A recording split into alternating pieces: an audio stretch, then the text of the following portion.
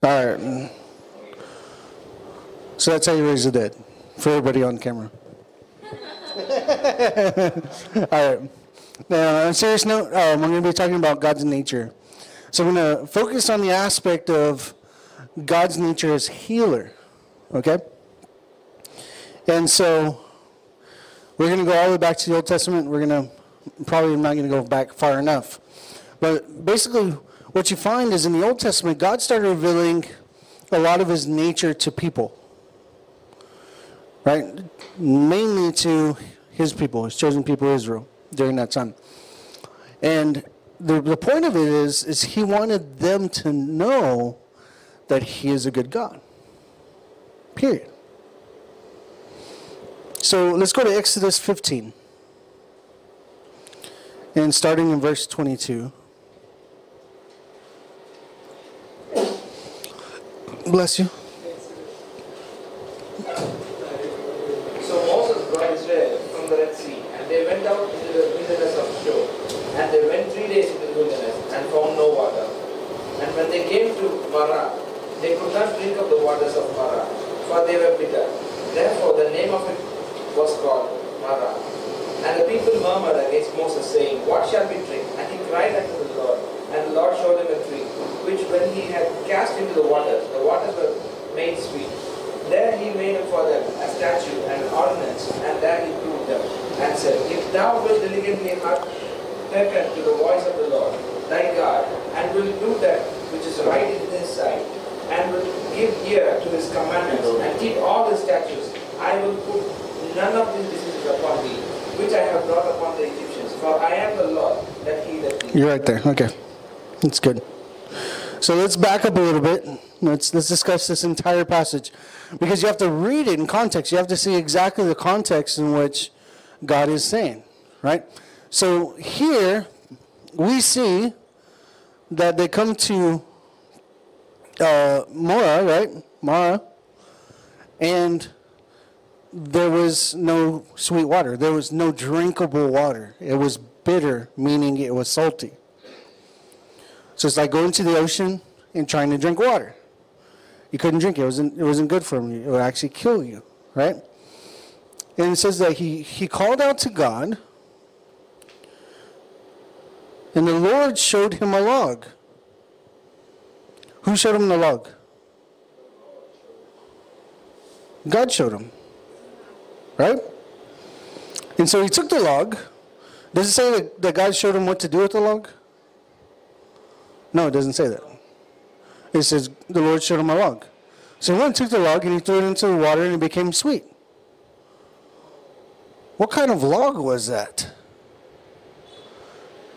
We need a bunch of them. We could throw them into the water and make it sweet water, right? But that's not the point. The point is that he diligently listened to the voice of the Lord. Right? And did right what's in his eyes and gave ear to his commandments and keep all his statutes. And the word there is not I will put, none of these diseases on you that I put on the Egyptians. The actual word there is permit. I will not permit diseases to come upon you. Because the result of sin is sickness. And we can go back to Deuteronomy. I can show you that very clearly. So, when you realize what God is saying, he's saying, I am the Lord your healer. I am God your healer. Period. So, was it Moses' idea? No. Was it the children of Israel's idea? No. Whose idea was it? It was God's. He was the one who said, I am your healer. Right? We fast forward a little bit. We can even go into Numbers, right? I'm not going to take you there right now. But in Numbers, I think chapter 21, it says, when the snakes came out and bit the Israelites. Let me show you how simple this is. that they made a bronze serpent on a pole, lifted it up, and said, anybody who looks at the serpent will be healed. They will not die. Right? Anybody who looks at the serpent will not die. That's amazing. What was the requirements to be healed? Look at the serpent. Did it require fasting, praying, any of those things? Under the old covenant. Very interesting. Let's go to Exodus 23:25.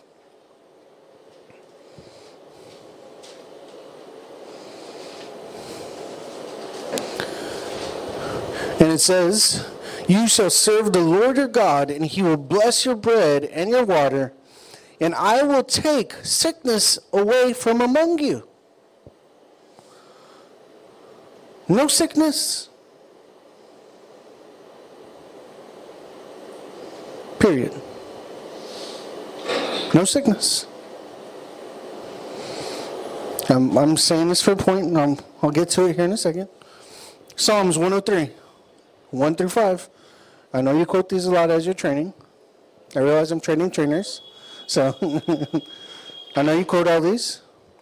So looking in verse 3, it says, verse 2, bless the Lord, O my soul, and forget not all his benefits, who forgives all your iniquity, who heals all your diseases. Did he say some? He doesn't say some because he's teaching them something about the disease. Doesn't say that. It says all. So all means all. Right? Very simple. Very simple. Psalms 107:20.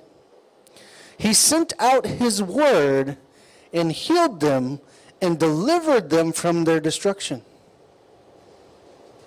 Right? Very simple. Psalms 147:3. God heals the brokenhearted and binds up their wounds. Proverbs 4:20-22. Understand, I only grabbed a certain amount of scripture so you can see the context of God's nature as healer. There's way more scriptures in this. So in Psalms 4, it says, my son, be attentive to my words and incline your ear to my sayings. Let them not escape from your sight. Keep them within your heart. For they are life to those who find them and healing to all their flesh. Isaiah 53. You should know this one very well. Right?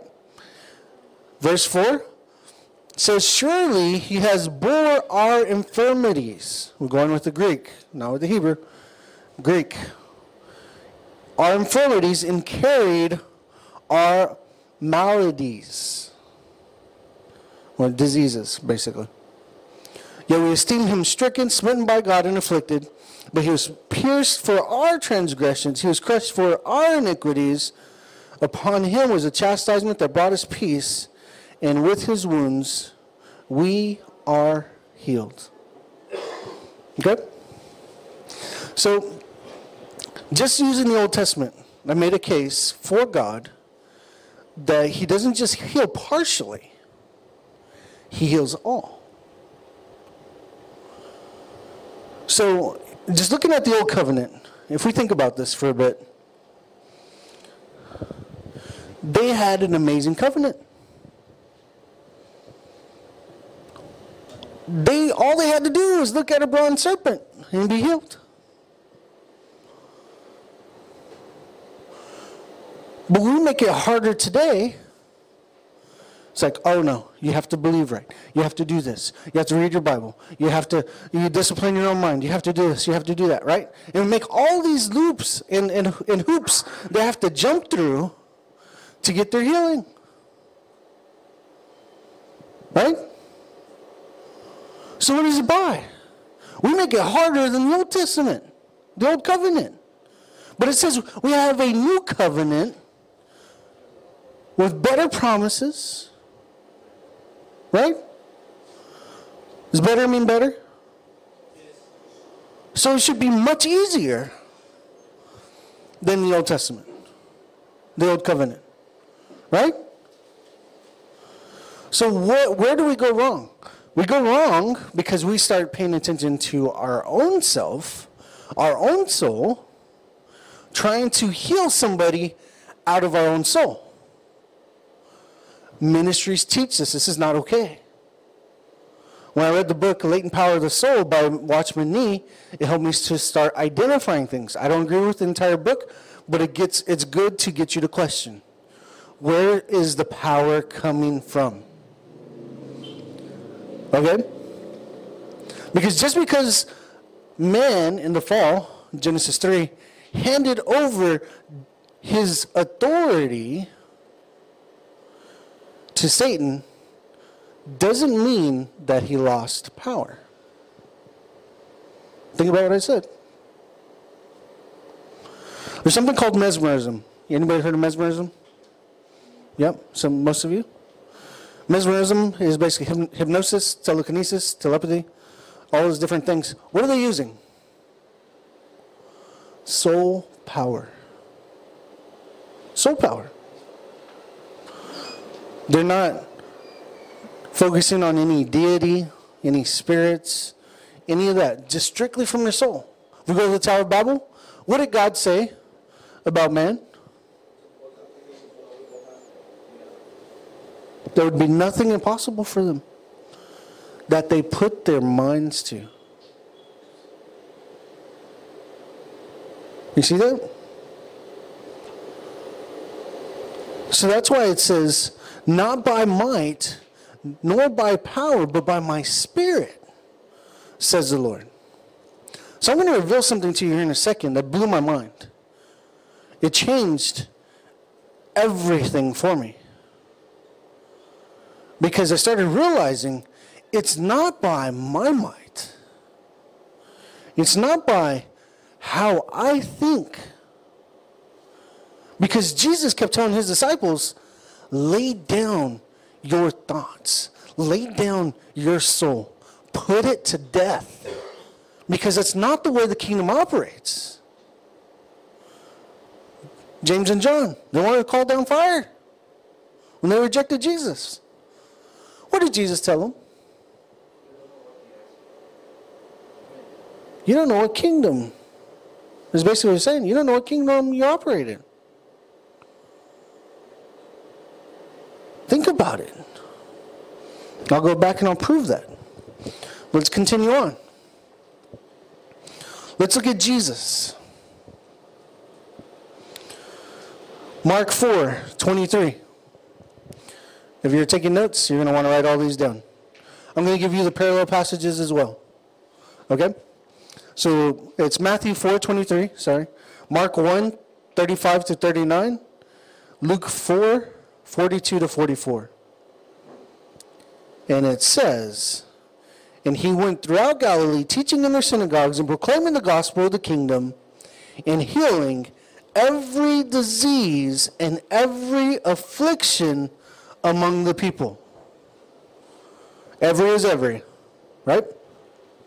So his fame spread throughout all Syria, and they brought him all the sick, those afflicted with various diseases and pains, and those oppressed by demons, those having seizures and paralytics. And he healed them. They brought them all. Did it say he healed some?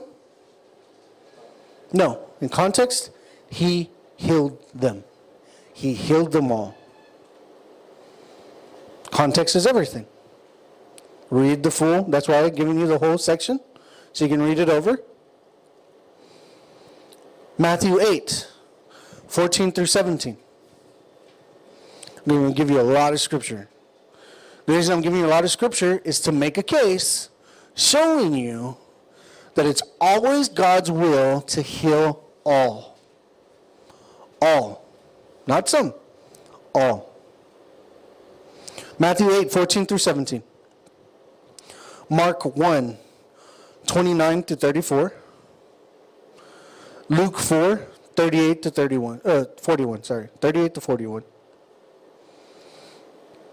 So I'm going to read Matthew to you. It says, when Jesus entered Peter's house, he saw his mother-in-law lying sick with fever, and he touched her hand, and the fever left her. And she rose and began to serve him. That evening they brought to him many who were oppressed by demons, and he cast out the spirits with a word and healed all who were sick. It says this was to fulfill what was spoken by the prophet Isaiah. He took our illnesses and bore our diseases. Right? Matthew 12, 15 through 21. So it's Matthew 12, 15 through 21. Mark 3, 7 through 12. It says, Jesus, aware of this, withdrew from there, and many followed him, and he healed them all, and ordered them not to make him known. This was to fulfill what was spoken by the prophet Isaiah. Behold, my servant in whom I have chosen, my beloved, whom my soul is well pleased. Remember, we talked about that. This is God talking. And my beloved, in whom my soul is well pleased, I will put my spirit upon him, and he will proclaim justice to the Gentiles. He will not quarrel or cry aloud, nor will anyone hear his voice in the streets. A bruised reed he will not break, and a smoldering wick he will not quench, until he brings justice to victory. And in his name the Gentiles will hope. Okay? Matthew 14, 13 through 14. Luke 9, 10 through 11. John 6, 1 through 2. If I'm going too fast, stop me. Let me know. I want to make sure you get these. And we're getting the manuals, right? Yeah? We're getting the manuals printed, so you can go through them yourself. You can see. So Matthew 14 says, and when Jesus heard this, he withdrew from there in a boat to a desolate place by himself. And when the crowds heard it, they followed him on foot from the towns. And when he went ashore, he saw a great crowd, and he had compassion on them and healed their sick.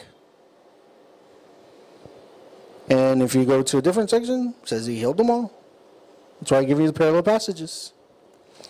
Matthew 15, 29 through 31.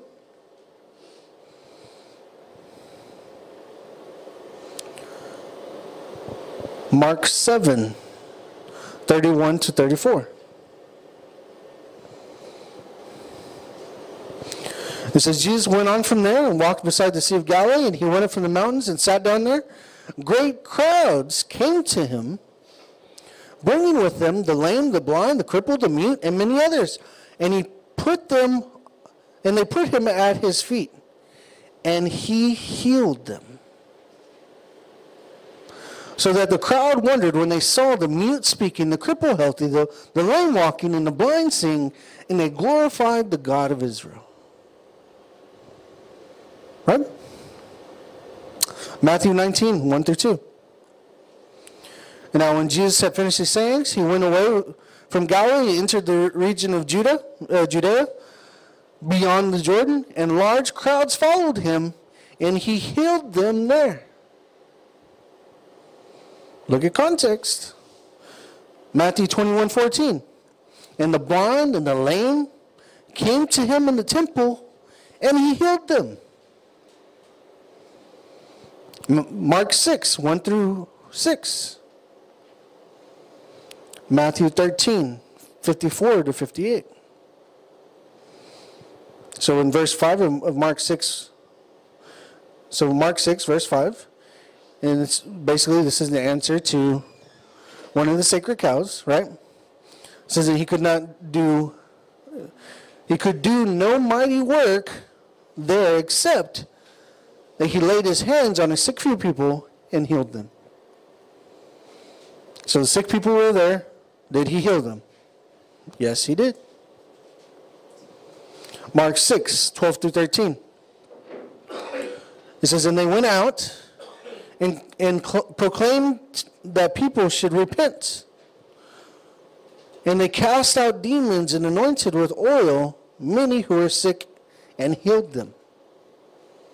So it wasn't just the disciples, it was also Jesus. And you can see that in Matthew 11:1 and also Luke 9:6. Okay? Luke 6:17 through 19. I'll give you a lot of scriptures, I'm telling you. This manual is 57 pages long. Nothing but scripture. All it is scripture. Luke 7:21. And it builds up to this. Acts 10:38. Acts 10:38 kills tons of sacred cows all by itself. Did you know that? Kills sacred cows about the Holy Spirit. Kills sacred cows about the anointing. Kills sacred cows about a number of things. And you'll understand as the more we go along. It says, how God anointed Jesus of Nazareth with the Holy Spirit and with power. He went about doing good and healing all who were oppressed by the devil, for God was with him. What was Jesus of Nazareth anointed with? The Holy Spirit and power. What does Acts 1:8 say? Interesting, right? So you have the same exact anointing as Jesus. Very simple. It's a New Testament way to prove what the anointing actually is. 1 Peter 2:24. So if it says this in your Bible, you need to change it. Okay? I'm going to tell you what it actually says. It says, He himself bore our sins in his body on the tree, and that we might die to sin and live to justice. That sounds just like Isaiah read earlier, right? Live to justice, and by his wounds you are healed. It's not were. It's are. It's are. Not in Greek. So we're going to talk about something called aorist tense. Okay? Aorist. A-O-R-I-S-T. Aorist tense. So in English, we have verbs basically based on past, present, future. Right? In Greek, they play by different rules. They operate by the action of the verb itself, not by time. Okay? So when it's aorist tense, it's outside of time.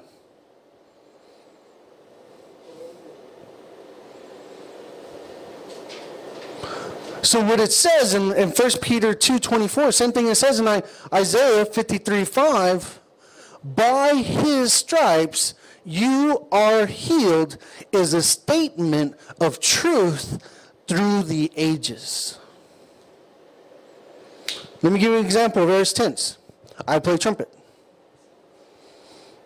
Am I playing the trumpet right now? No. Right? You see what I'm saying? But in the past I played trumpet. I can pull out a trumpet right now and play. It won't sound very good. It's been a while. Or in the future I can play trumpet. Right? It applies to all three. So this is a greater thing, understanding by his stripes you are healed. In English, there's no word for it. There's no verb tense in English to portray what it means, aorist tense. This is amazing. Amazing. This is what proves Calvinists wrong. This right here. And I'll show you. Because this is outside of time. This is beyond time. Yes? It's not a continuous sense. It's because then it would be inside of time. Viewing it through time. This is viewing it completely with no time involved. You understand what I'm saying?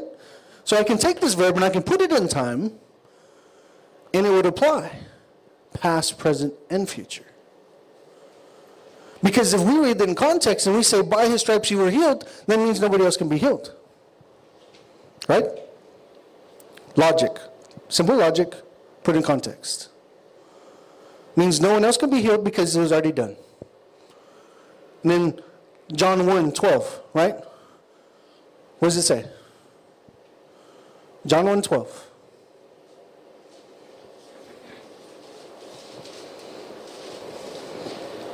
Those who accepted him, he gave the right to be And as when he received it, he gave him power to become sons.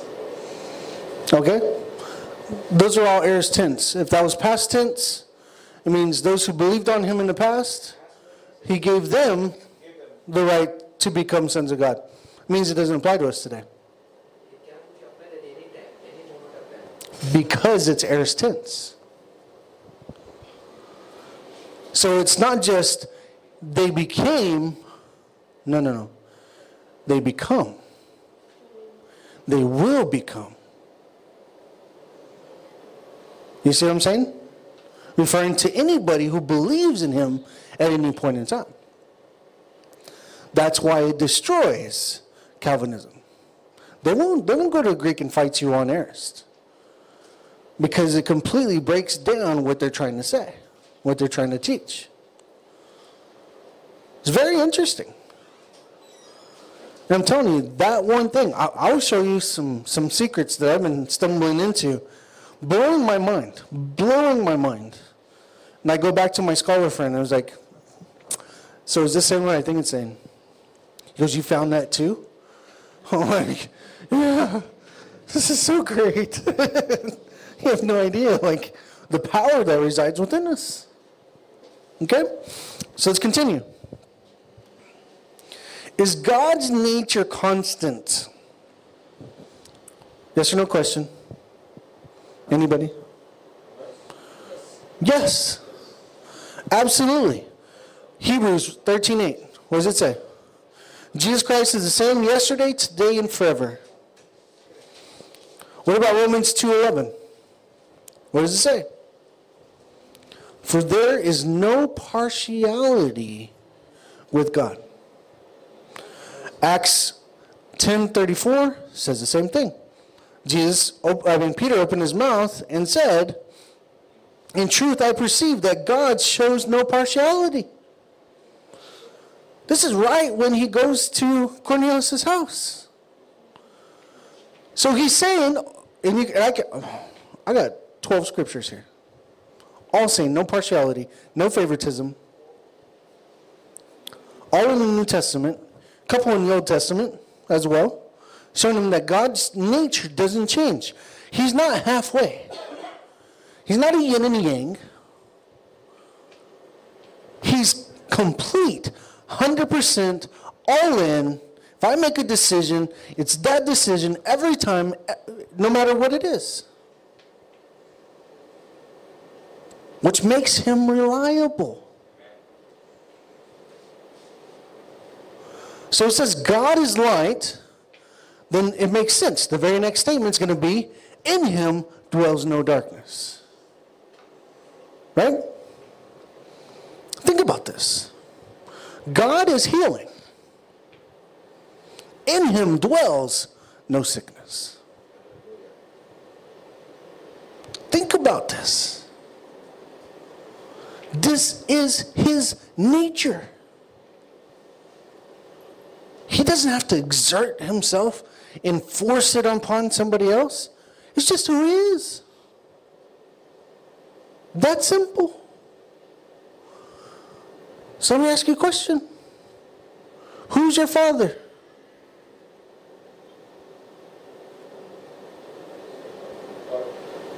God.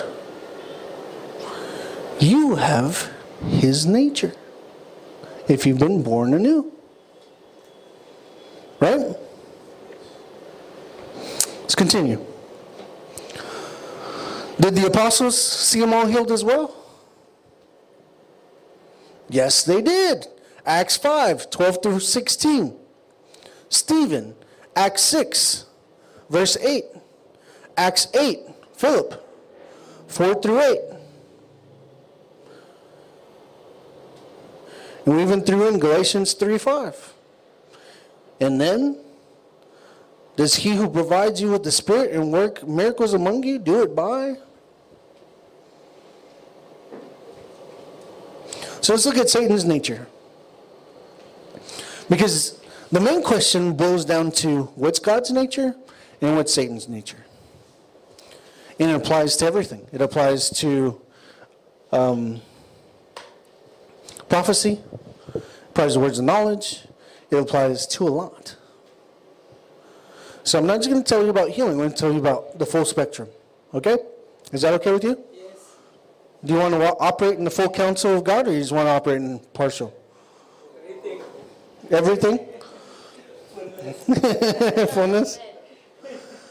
Because that's what it boils down to. Because like I said, you can have a hammer, and if all you have is the hammer, all I have is healing, then what happens when I go to a brother and he doesn't need healing? Oh, sorry, I can't help you. No. It's having the right tools for every job makes a difference. And God has given us everything in His Son. Did Jesus prophesy? Did He get words of knowledge? Did He discern spirits? Did He do creative miracles? We can go through all night. We can be here all day. I'm telling you. He did all of them. What was He doing? Let's kind of go back to that for a second. No, let's talk about Satan's nature. Okay, sorry. Getting sidetracked. I'm telling you, I get excited. When I start going over this stuff, I get pumped. I'm like, where are they at? Where's somebody at? I need to prophesy. I need to lay hands on them and do something, you know? And, sorry. I'll get to it in a second. So, Satan is also called Abaddon. Abaddon. Okay? That's Revelations 9:11. Abaddon. He's also known as the angel of the bottomless pit. Angel of the abyss.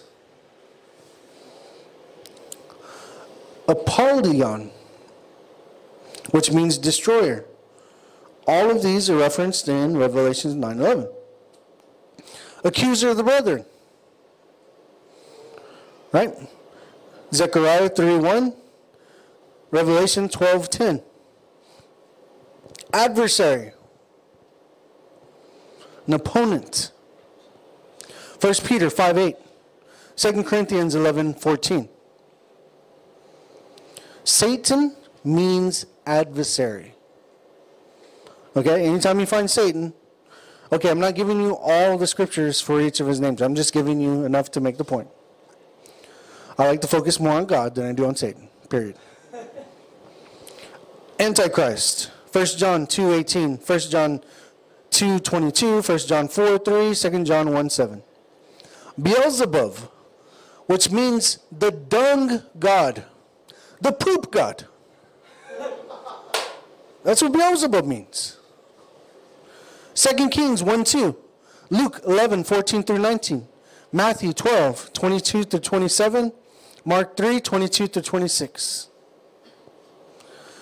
Belial, which means worthless. Belial. You know, I'm going to resist. I don't like to put down other religions, but it's because we don't need to. All we got to do is talk about Jesus. But if you ever compare where the word Belial comes from, yeah, okay. She said stop, so I'm stopping. Dragon, great dragon, ancient serpent. Revelations 12:7 through 9.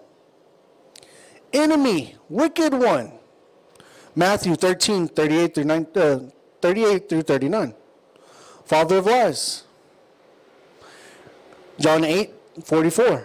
God of this world, or this present age. 2 Corinthians 4, 3 through 4. Great fiery red dragon. Revelation 12, 3. Lucifer. Isaiah 14. Also, you can see Revelation 22, 16. Man of sin, son of perdition, which means son of destruction. 2 Thessalonians 2, 3 through 4. Murderer, liar, father of lies. John 8, 44. Power of darkness. Colossians 1:13. Prince of the air, the prince of the power of the air. Ephesians 2, 1 through 2. Roaring lion. 1 Peter 5, 8. Rulers of darkness of this world. Ephesians 6, 12. Ruler of the world. John 12, 31. Serpent. Genesis 3, 1. 2 Corinthians 11, 3. Spirit that currently works in the children of disobedience. So he also has his own spirit, right? Ephesians 2, 1 through 2. Tempter. Matthew 4, 3. Thief. John 10, 9 and 10. So let's talk about God's will. Okay? I know I was going to go a different direction, but we're going to pull back and we're going to talk about God's will. So knowing God's nature, knowing the devil's nature, do you know God's will?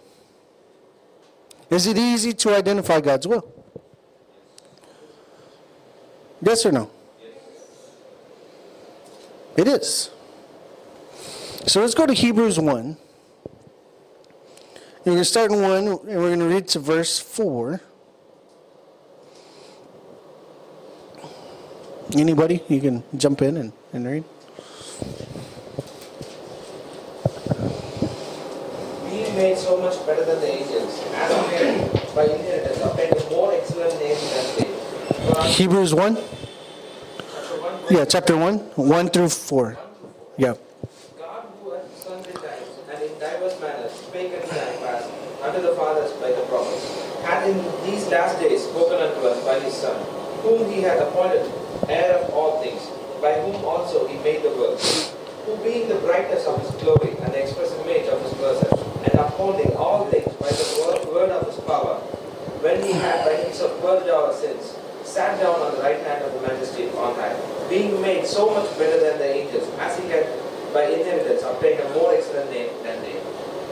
So verse 3, we're going to back up a little bit. It says, he is the radiance of the glory of God in the exact, this is ESV, the exact imprint of his nature. Jesus is the exact imprint of God's nature. So think about this. He healed them all.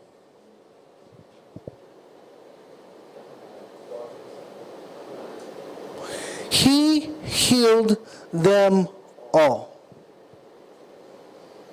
Can we taint God? No. He purifies us. So now you understand when it says, greater is he that is in you than he that is of the world. You see this? But you have to get yourself to a place where you begin to believe like Romans 4:21.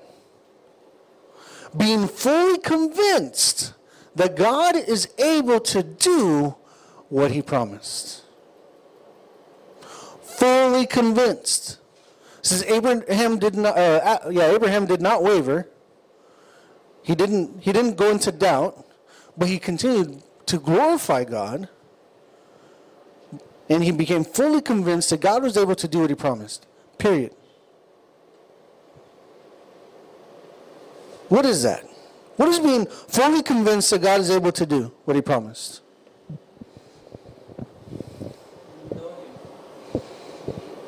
You know him? Okay. That's a little general. I'm looking for something very specific. One word.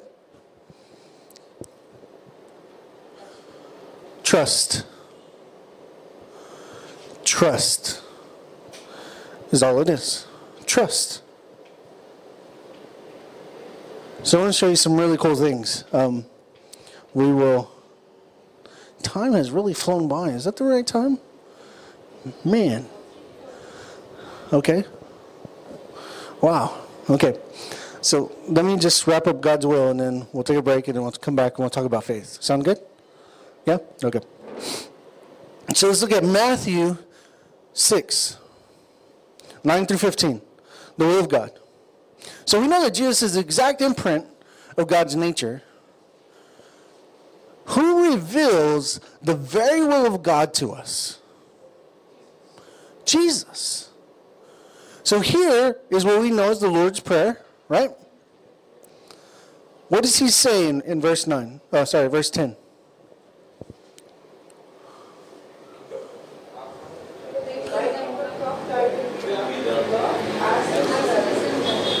Okay, so it says, is he begging God?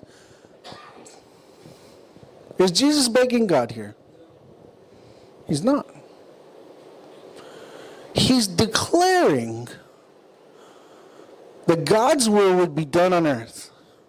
One of the greatest things that the church is having to deal with right now is the sovereignty of God. Right? Well, everything's God's will. And then the atheists come in and say, well, if everything's God's will, and he's a good God, then how come he doesn't get rid of evil? Right? And then they just take that and they perpetuate it, and they take it further and take it further and take it further. How do you answer that? You know, Harsha? How do you answer, if God is a good God, how come there's evil in the world? You know how to answer that? Anybody? No? Why? There are certain principles. You need to know how to answer these questions. People will ask you these questions. So here's the thing. God shows no partiality. So if God gets rid of evil off of the earth, means he'd have to get rid of you and me. He would have to get rid of us. You understand what I'm saying? I'm saying outside of Jesus.